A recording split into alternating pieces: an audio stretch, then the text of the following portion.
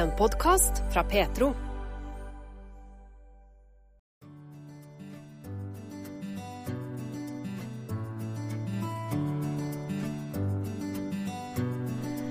Hjertelig velkommen til serien Livsmestring igjen. Kjell Aanensen med, og han har jobbet mye med tema som vi har oppe i denne serien, ulike tema som handler om livet og relasjonene våre.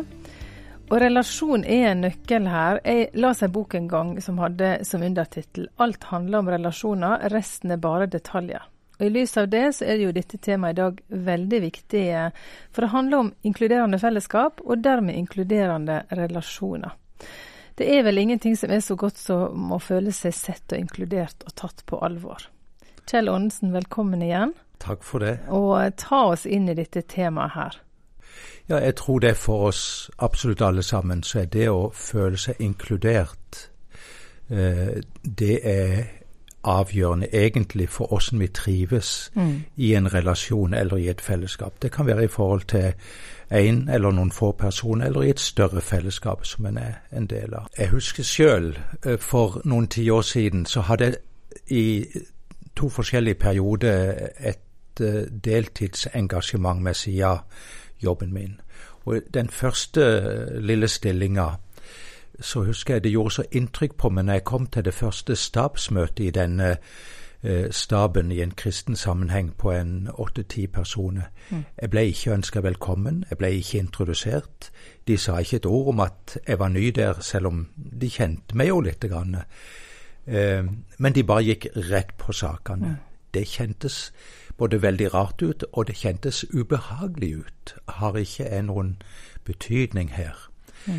Det var den ene erfaringen, og så en del år etterpå så hadde jeg også et engasjement i en mindre stilling, og det var faktisk et annet sted i landet, så jeg måtte reise noe fram og tilbake fra der jeg bodde. Men den første stabssamlingen, men det preget i grunnen alle møtene vi hadde, så ble jeg ønsket så velkommen, og lederen sa at vi så glad for å ha det, Kjell, her, og for at du skal bli litt mer kjent med alle oss, så vil vi si bitte grann om oss selv, og så vil vi veldig gjerne høre at du presenterer deg selv og forteller litt om deg selv, sånn at vi kan bygge et godt fellesskap. Så det var for meg to veldig forskjellige opplevelser av ikke bli inkludert eller føle seg inkludert, og den andre virkelig føle seg inkludert og hjemme. Og det jo også noe dere som lyttere kan tenke litt igjennom nå i begynnelsen av dette temaet. Det kan gjelde i familie, slekt, med venner, i en fellesskapsgruppe, gjerne en fellesskapsgruppe, bibel- eller bønnegruppe i menigheten, eller på jobben. Tenk du på et fellesskap der du føler deg inkludert og trygg, ja, du føler deg hjemme og trives veldig godt der. Og tenk også hvis du har en relasjon eller et fellesskap hvor du egentlig aldri har følt deg noe særlig inkludert, og du føler deg mer usikker, og du trives ikke så godt. Men kan du tenke på hva avgjør de viktigste forskjellene på der du kjenner deg inkludert, og der du ikke kjenner deg så inkludert? Ja, for vi ser jo på dette temaet her med inkludering og trygge fellesskap som veldig viktig. Det må jo bety, Kjell, at det faktisk ikke finnes feilfri og fullkomne relasjoner og fellesskap, siden vi teker opp her.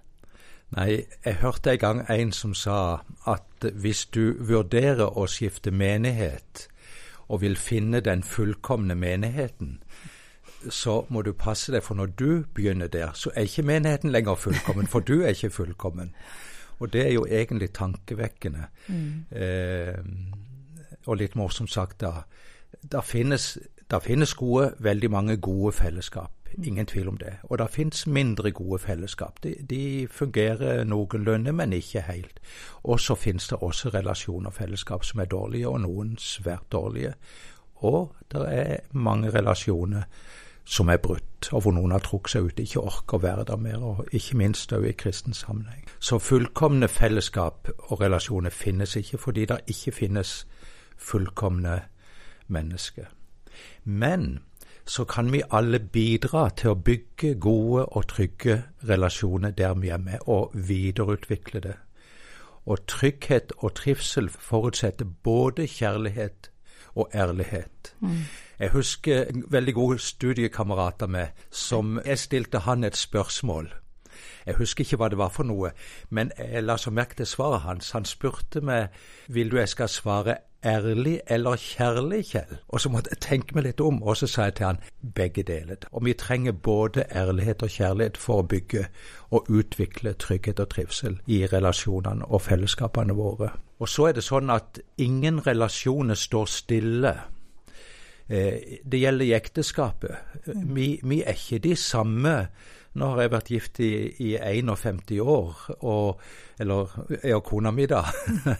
Vi er et helt annet sted, både som personer og i relasjon til hverandre, enn da vi var nygifte eller kjæreste. Så vi har lært både av det gode og det vanskelige gjennom livet og gjennom fellesskapet. Så både relasjoner på tomannshånd og i større gruppe, mindre større gruppe, står aldri stille. Men de beveger seg og forandrer seg, enten i positiv eller i negativ retning, men de står aldri stille. Og så er det også sånn at i de fleste relasjoner er det noen nye personer som kommer inn. I en familie for eksempel med at barna våre har funnet seg kjæreste, blitt forlovet og giftet seg, og så kommer det barnebarn, og så videre. Og så er det også noen som slutter, som flytter, som går bort, som dør, eller som ikke vil ha mer med den relasjonen eller fellesskap å gjøre. Og så preger selvfølgelig fellesskapene vi er en del av, at vi kan oppføre oss både modent og umodent, og det setter sitt preg. Og det som, hvis vi er mest modne, så vil det påvirke fellesskapsrelasjonen på en god måte, sunn måte. Er vi mye umodne, så vil det selvfølgelig sette et negativt preg på forholdet mellom oss. Så er det hendelser, ting som skjer, gode, vonde, vanskelige, ikke minst kommunikasjon, hvordan den fungerer. Og vi har med oss forskjellig kultur, altså jeg og kona mi, vi kommer fra to vidt forskjellige familier og steder. Hun kommer fra en liten gård inn i landet, jeg kommer fra en kystby på Sørlandet, og fra hver vår familiekultur, som er med oss ulik kultur på godt og vondt inn i enhver relasjon og i et hvert fellesskap og i enhver gruppe. Det som er et viktig spørsmål for oss alle og for du som lytter til, det er i hvilken retning ønsker du at dine fellesskap og relasjoner skal utvikle seg. Ja, og her har vi et ansvar. Når vi snakker om inkluderende fellesskap, så snakker vi også om trygghet og åpenhet. Og hva tenker du kan hindre nettopp det i fellesskapet våre? Hvis vi i et fellesskap er redd for at vi skal bli misforstått, at vi skal bli kritisert, for ikke å si at vi blir baktalt, eller redd for at vi skal føle oss utenfor og oversett, så vil det bidra til å skape utrygghet og hindre trygghet og åpenhet i fellesskapet. For tillit og trygghet er grunnleggende for åpenhet og ærlighet og kjærlighet i enhver relasjon og i hver gruppe og fellesskap. Hva kan være en nøkkel da for å bygge gode relasjoner og fellesskap, tenker du?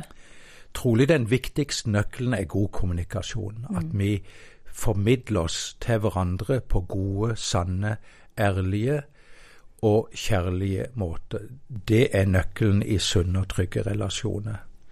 Og da gjelder det selvfølgelig ordene, men slett ikke bare ordene vi sier, men det er hvordan vi formidler det og formidler oss. Så det gjelder også kroppsspråket, det gjelder stemmen, hvordan den er når vi sier det, og selvfølgelig også adferden vår, handlingene våre. Og alt dette bygger på de holdninger vi har i forhold til hverandre.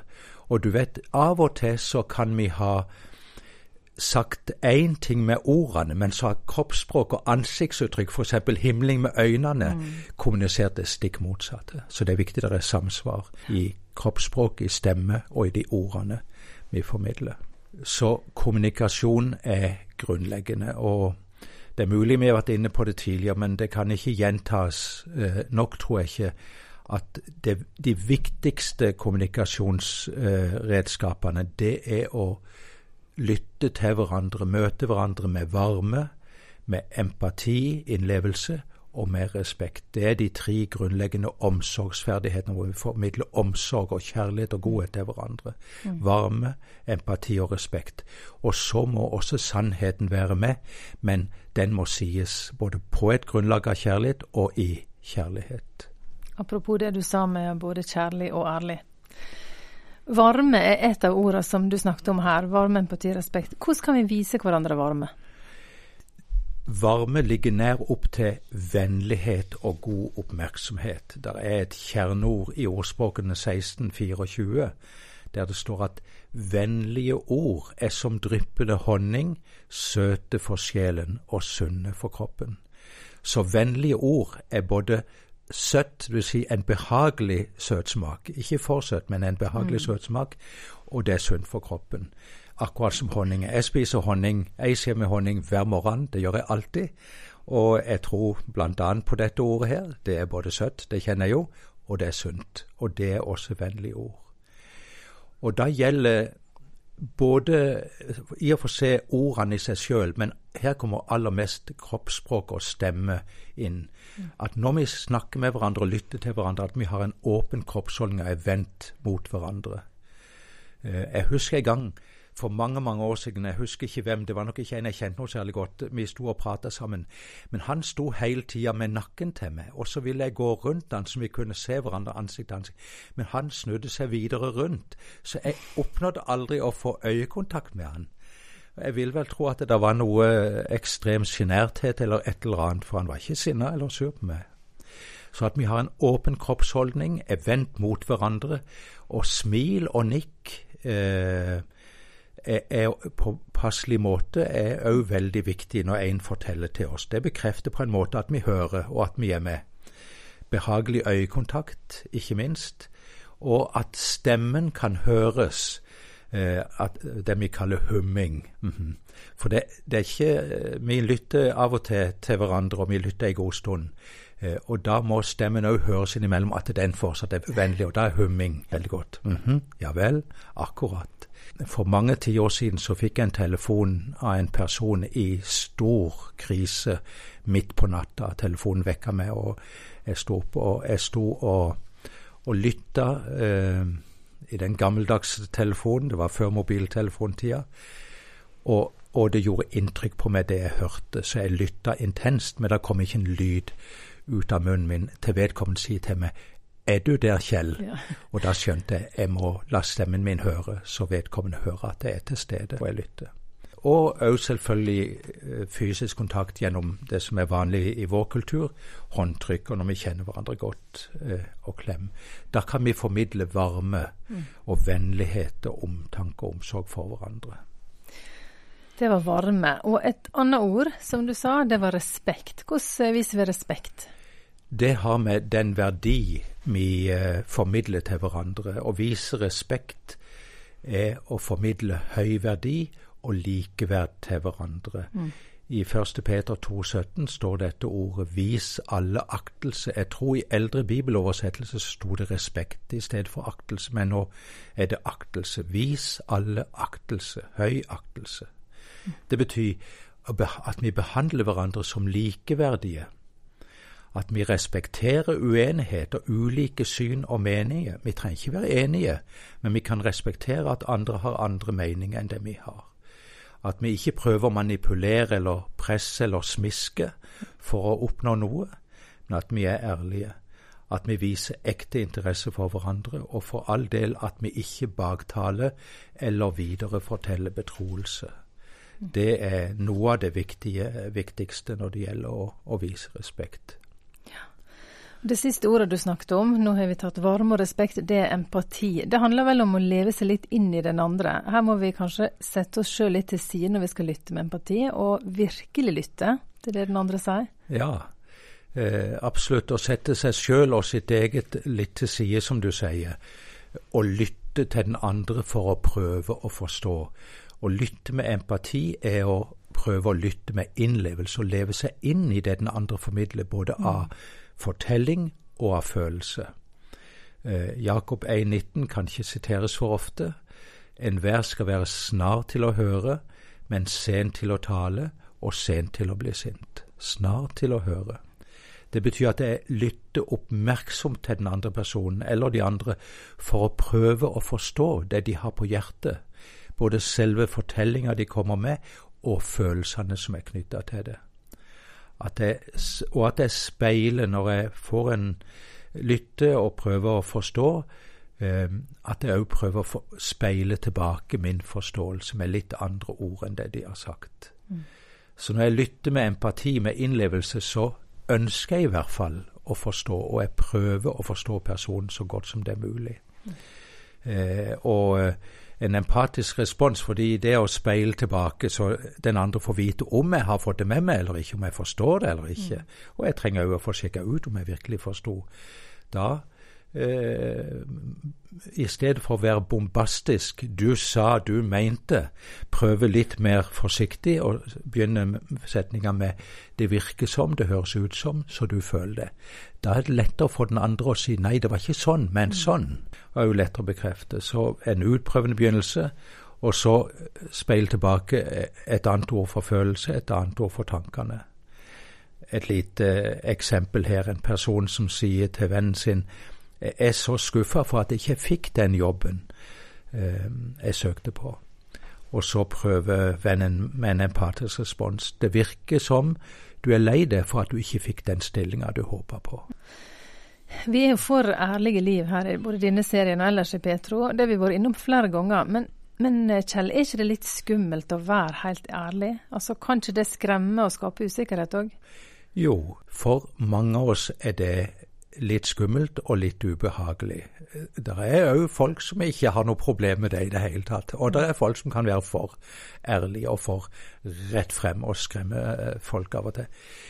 Men mange av oss er redd for det, og vi er redd for at den andre skal bli støtt eller såret eller lei seg eller sint, og bli sint tilbake. Men det er helt avgjørende. Det blir ikke trygghet i en relasjon eller i en gruppe eller i et fellesskap hvis vi ikke er ærlige overfor hverandre. Men vi må være mest ærlige om alt det gode og positive, og bekrefte og sette ord på det. Men også være ærlige om det som ikke har fungert så godt, et eller annet som er blitt sagt og gjort som ikke var bra. Og da er kunsten å prøve å formidle det ubehagelige på en behagelig måte, uten å ta sannheten vekk ifra det.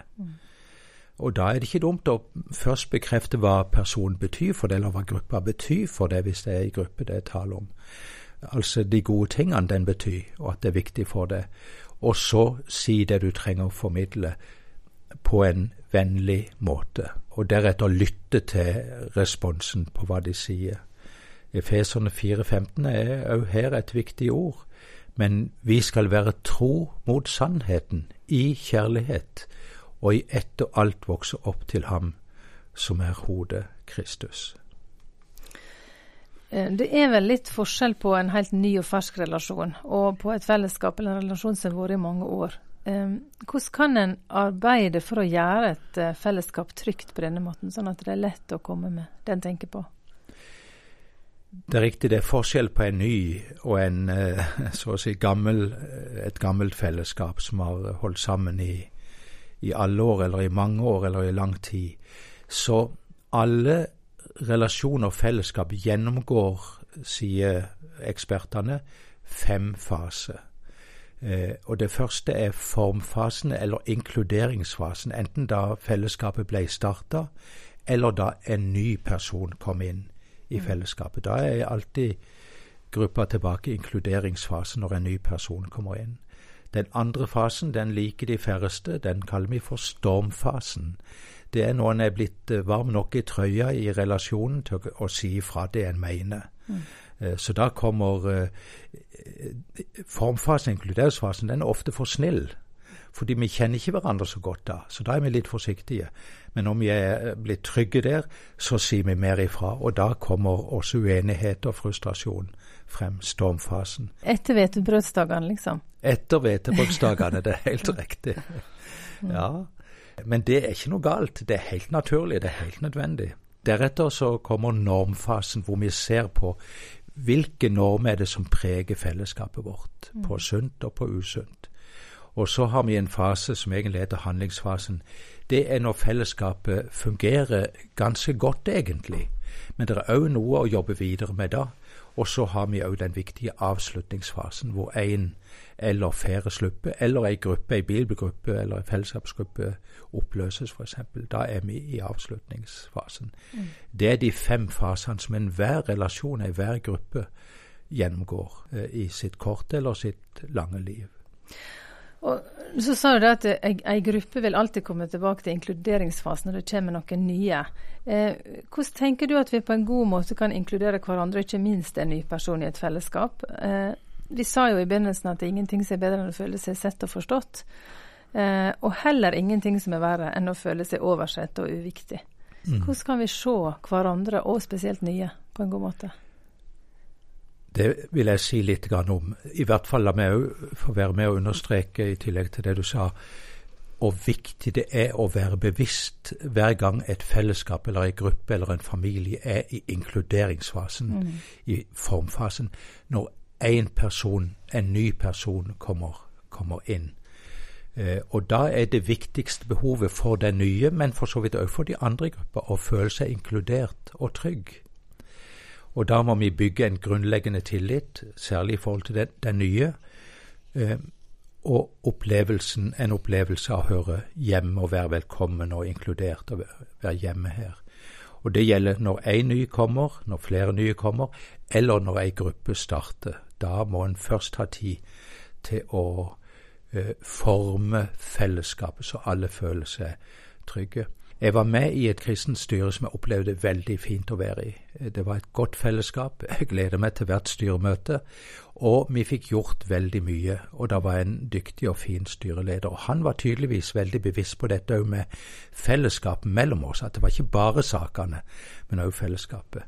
Men så ble det nyvalg, og styreformannen han gikk ut, slutta, og da kom ny styreformann, og der var noen som slutta av styremedlemmene, og andre kom inn. Og da ble jeg virkelig så tatt på senga på det første styremøtet. Det var ikke sagt ett ord om at det var nye inn, og at noen hadde slutta, eller at vi måtte bli kjent med hverandre. De gikk rett på sakslista med en gang. Jeg rakk opp hånda og sa det, kan vi ikke ta oss litt tid til å bli kjent med hverandre før vi begynner på sakslista? Nei, det hadde vi ikke tid til. Så der var det ikke noe særlig syn på dette med inkluderings- og formfasen. Romerne 15,7 sier, ta derfor imot hverandre slik Kristus har tatt imot oss til Guds ære. Nå har vi godt voksne barn og svigerbarn og mange barnebarn. Men jeg husker den fasen hvor barna våre fikk kjæreste og kom hjem de første gangene med kjæreste. Og ungene våre, vi satt og pratet, og det kunne komme med kommentarer som ble leddet og så videre. Da ble det rett og slett viktig for meg å si bitte grann til den nye, eller de nye kjærestene, eller de nye som var kommet inn, hvorfor vi ler nå.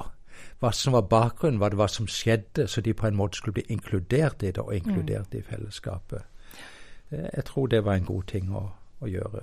Så spørsmålet når en ny, eller en gruppe ny, hvordan kan vi hjelpe hverandre til å få dekket disse behovene for å føle seg hjemme og inkludert? Ønske velkommen på en varm og vennlig måte til den som ny, eller de som nye, og at vi som har vært i den gruppa før, presenterer oss selv og sier litt om oss selv til den eller de som nye, og at vi så lar den nye få si en del om seg selv. Det viktig. På den måten blir vi litt begynnelsesvis kjent med hverandre. Og så, når det pause og så videre, så det viktig at de som gamle, så å si, i den relasjonen, i den gruppa, at ikke de blir sittende og prate med hverandre alene og la den nye sitte helt alene, men at den snakker med og lytter til den nye.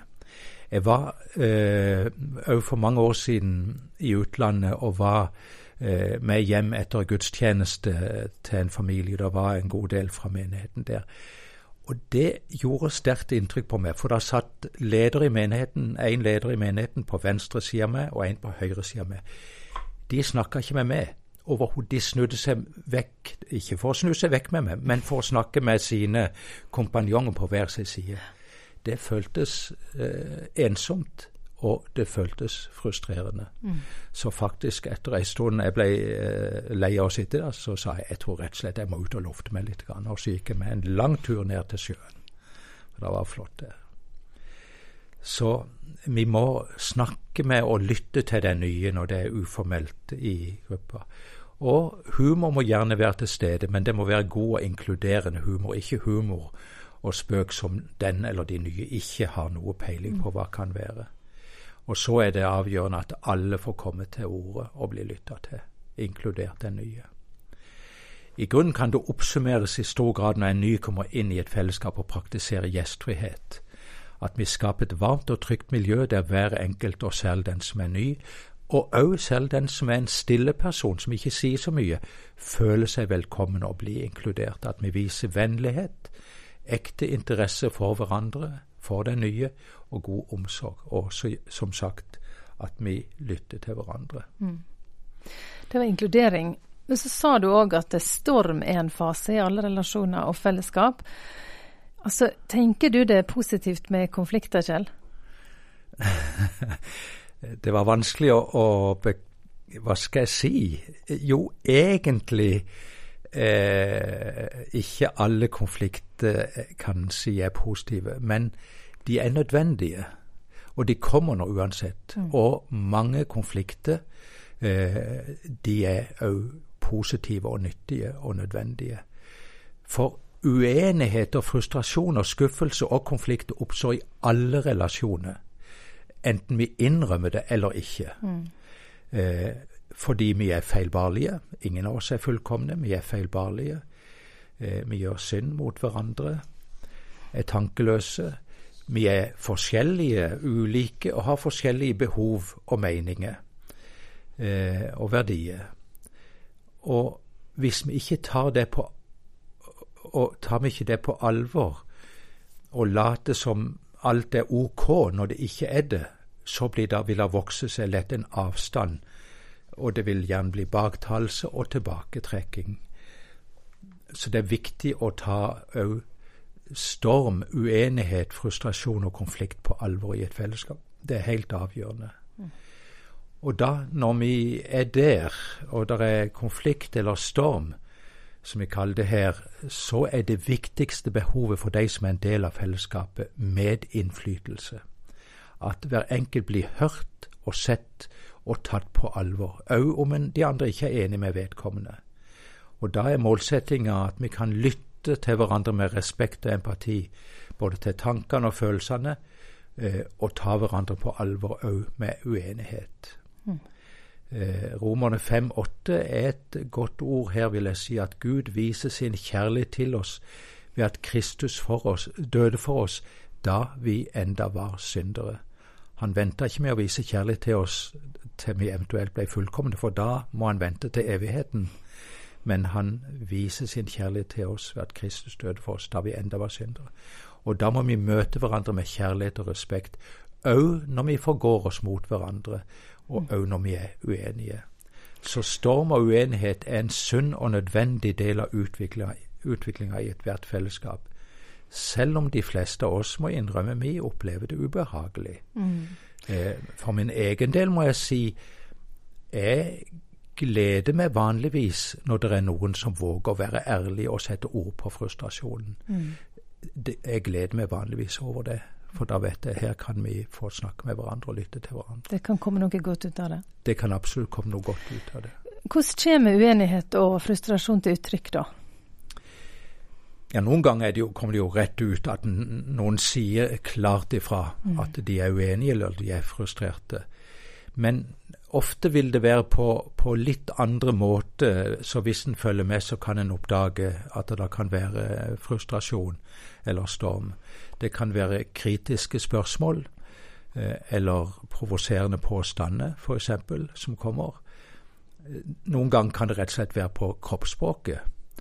Jeg husker igjen for fryktelig mange år siden, en gruppe leder så var det en mann som trakk stolen sin et godt stykke tilbake og satt med armene i kors og så veldig nedrullt ut.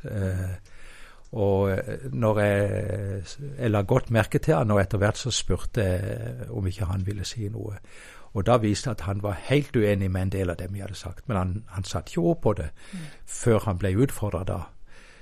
Men det var kroppsspråket talt mye. Så demonstrativt kroppsspråk, det kan være at det er en som dominerer samtalen veldig mye, så andre ikke slipper til, eller en som avbryter andre stadig vekk.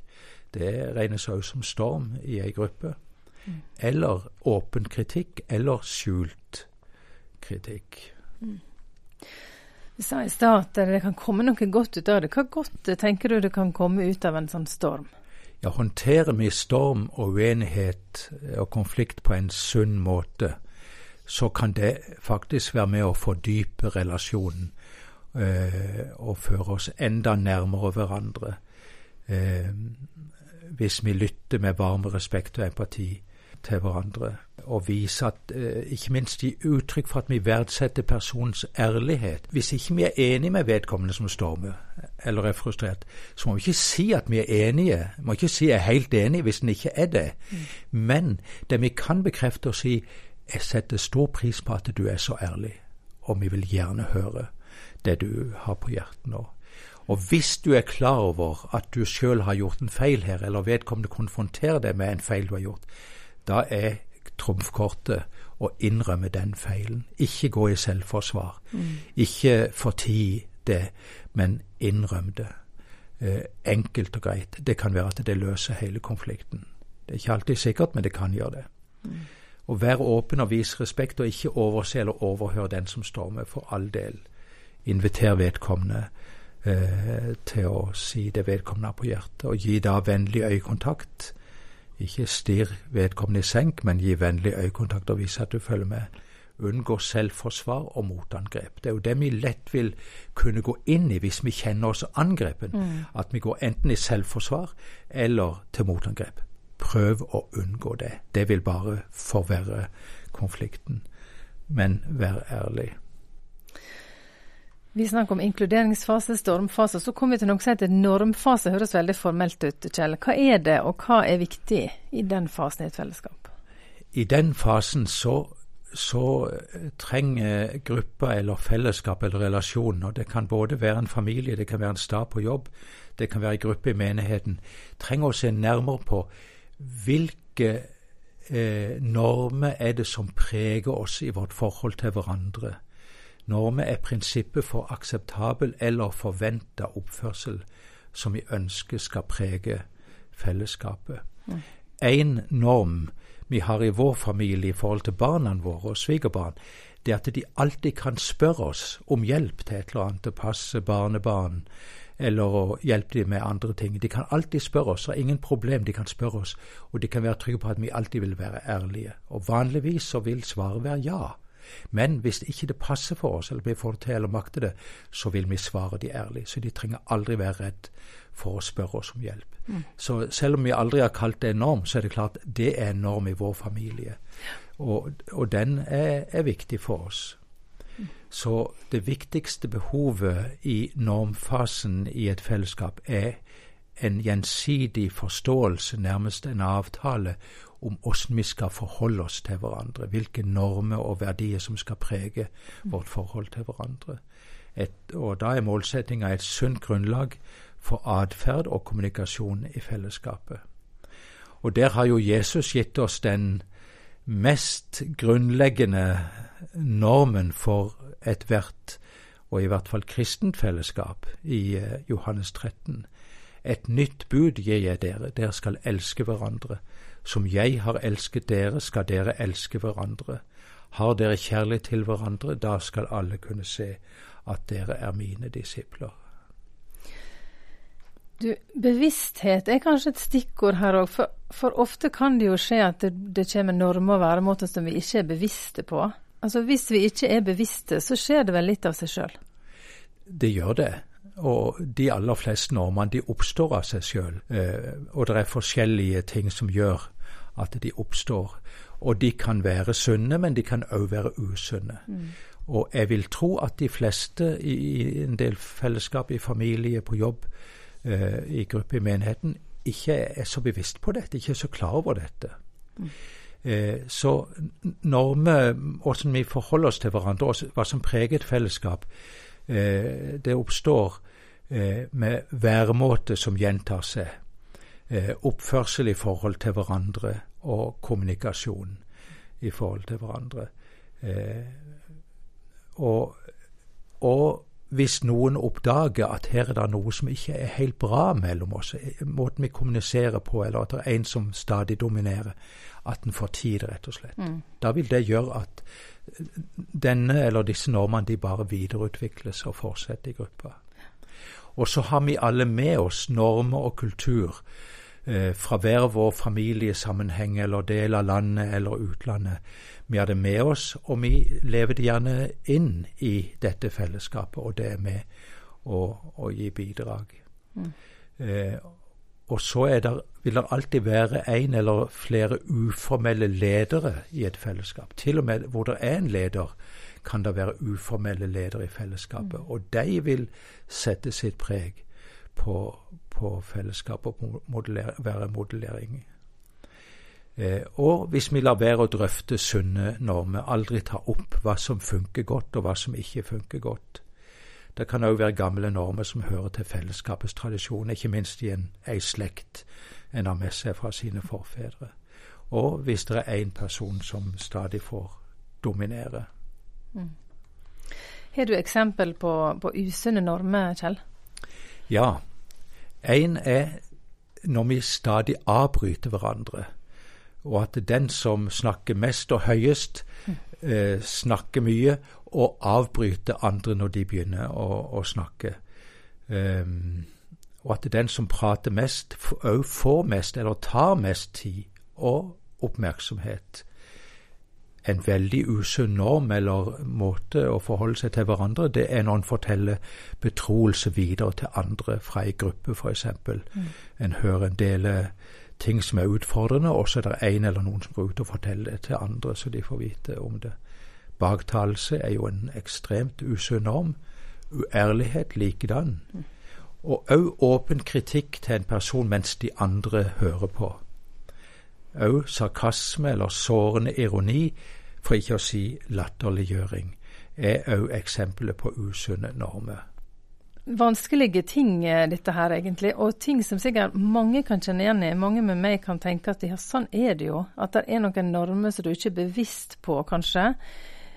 Og en kan ha ønske om å jobbe med disse tingene. Hvordan kan vi jobbe med dette her og få sunne normer i et fellesskap? Det beste ville være, la oss si en gruppe, hvis det er en gruppe i menigheten, der du har lagt merke til at det er noen usunne normer som preger fellesskapet der. At det snakkes sammen om det skal se nærmere på hva som preger fellesskapet på en sunn og en usunn måte. Og hvis du får de andre med på det, må du først sjekke ut hvilke usunne normer har dere i fellesskapet. Og prøve å si det uten å kritisere hverandre direkte, men sette ord på det der legger merke til.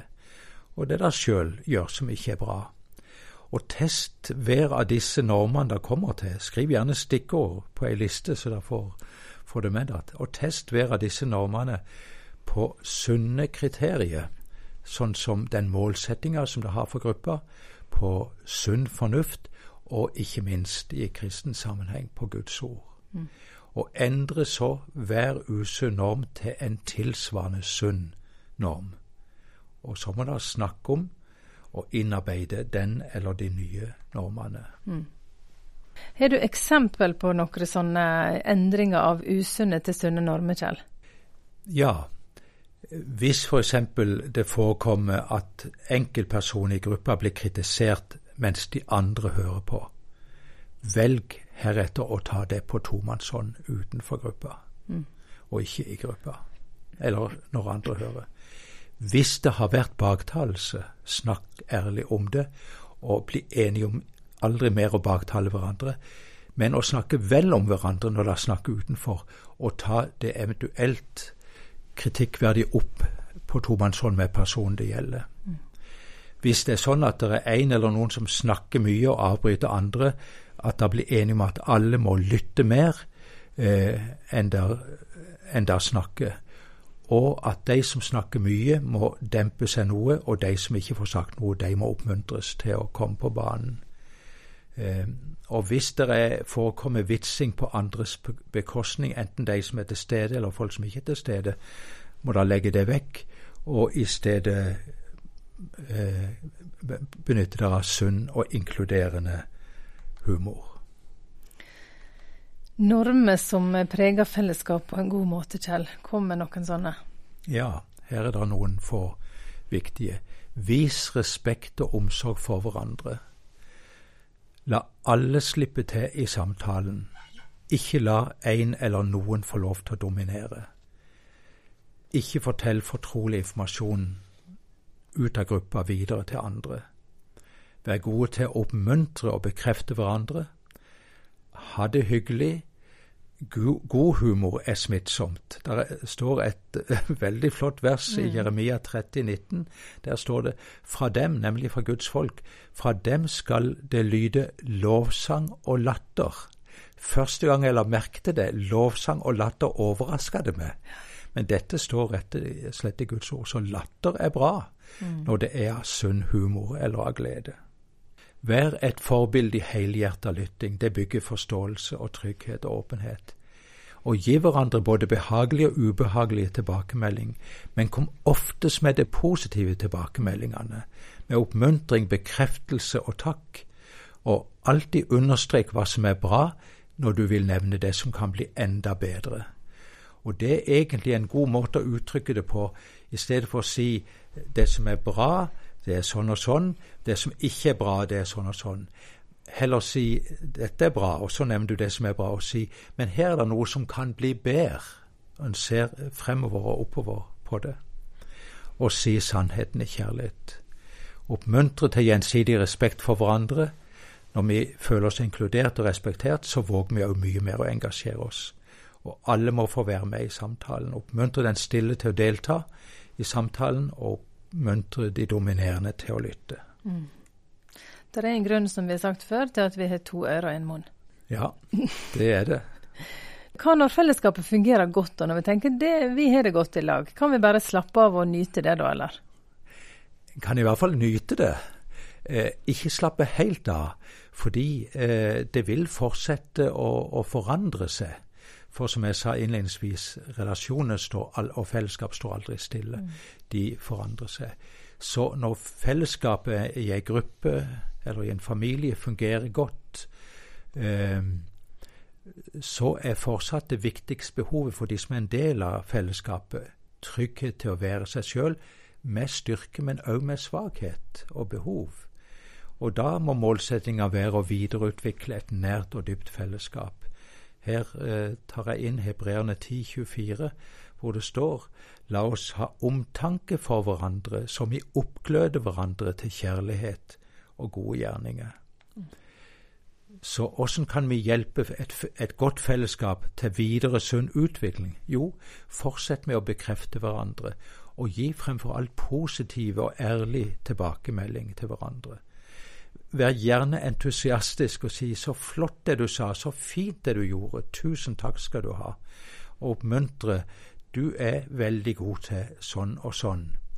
Og gleder sammen over fremskritt og sunn endring. Av og til kan det være lurt å tenke tilbake hvordan dere hadde det når dere var mer usikre på hverandre, og si, du verden for et fellesskap vi har fått i dag, det vil vi fortsette å videreutvikle. Ja, og fellesskap og relasjoner jo i stadig endring, som du har sagt. Hva må vi huske på når noen i et fellesskap flytter eller bryter med fellesskapet eller slutter? Hver gang eventuelt flere personer slutter i et fellesskap eller flytter vekk, så den gruppa i avslutningsfasen. Og det viktig å ta det på alvor. Og da det viktigste, det sier Gunn seg selv, det å avslutte og ta farvel. Avslutte i forhold til den som slutter. Og da målsettingen å glede seg over alt det gode som de har opplevd i fellesskap, og sammen med den som skal slutte, bekrefte og oppmuntre hverandre til videre fellesskap og oppgave, men også se nærmere på om det noe som trenger å snakkes ut om før vedkommende som slutter. Det en sterk beskrivelse av avslutningsfasen for Paulus i forhold til de kristne i Efesus.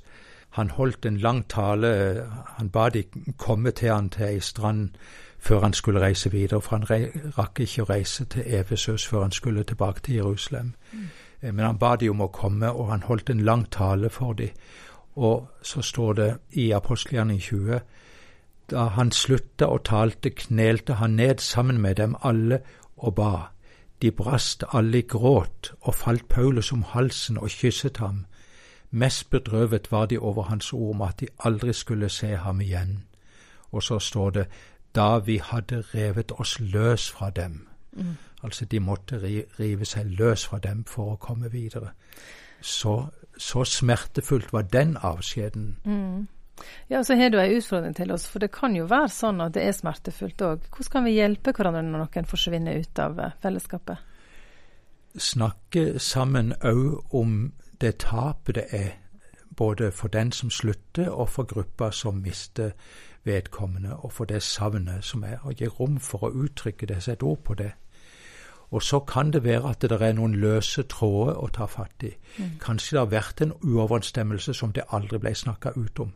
Kanskje var det en konflikt, et eller annet vondt, et eller annet som en lurer på. Hvordan var det for det?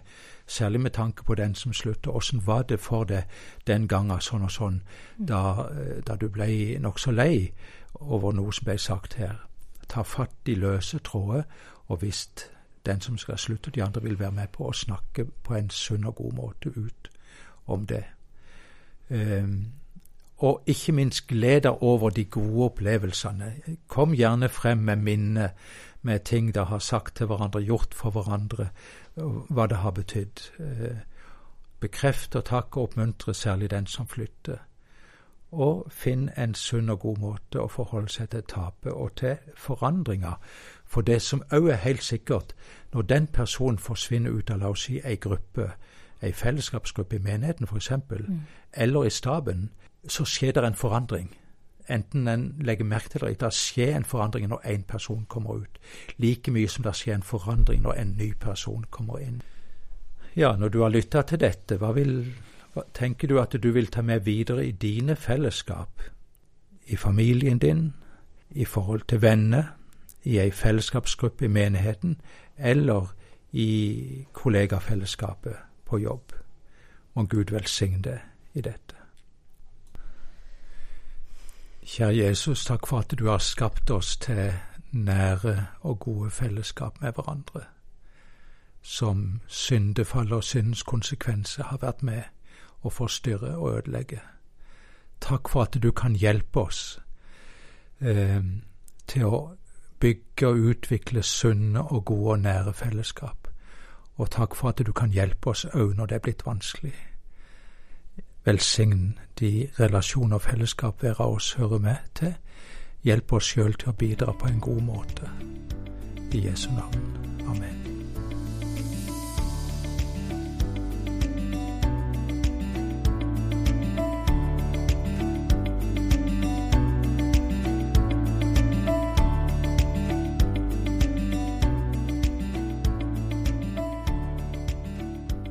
I serien Livsmestring møter du Kjell Aanensen, mangeårig sjelesørger og foredragsholder nettopp i disse temaene som handler om livet og relasjonene våre.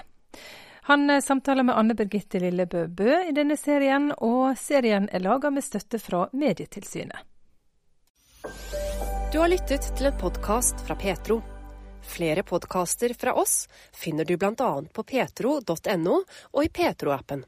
Der kan du også høre radiosendingene våre 24/7. Husk også at vi sender på DAB mange steder i Norge. Vi høres!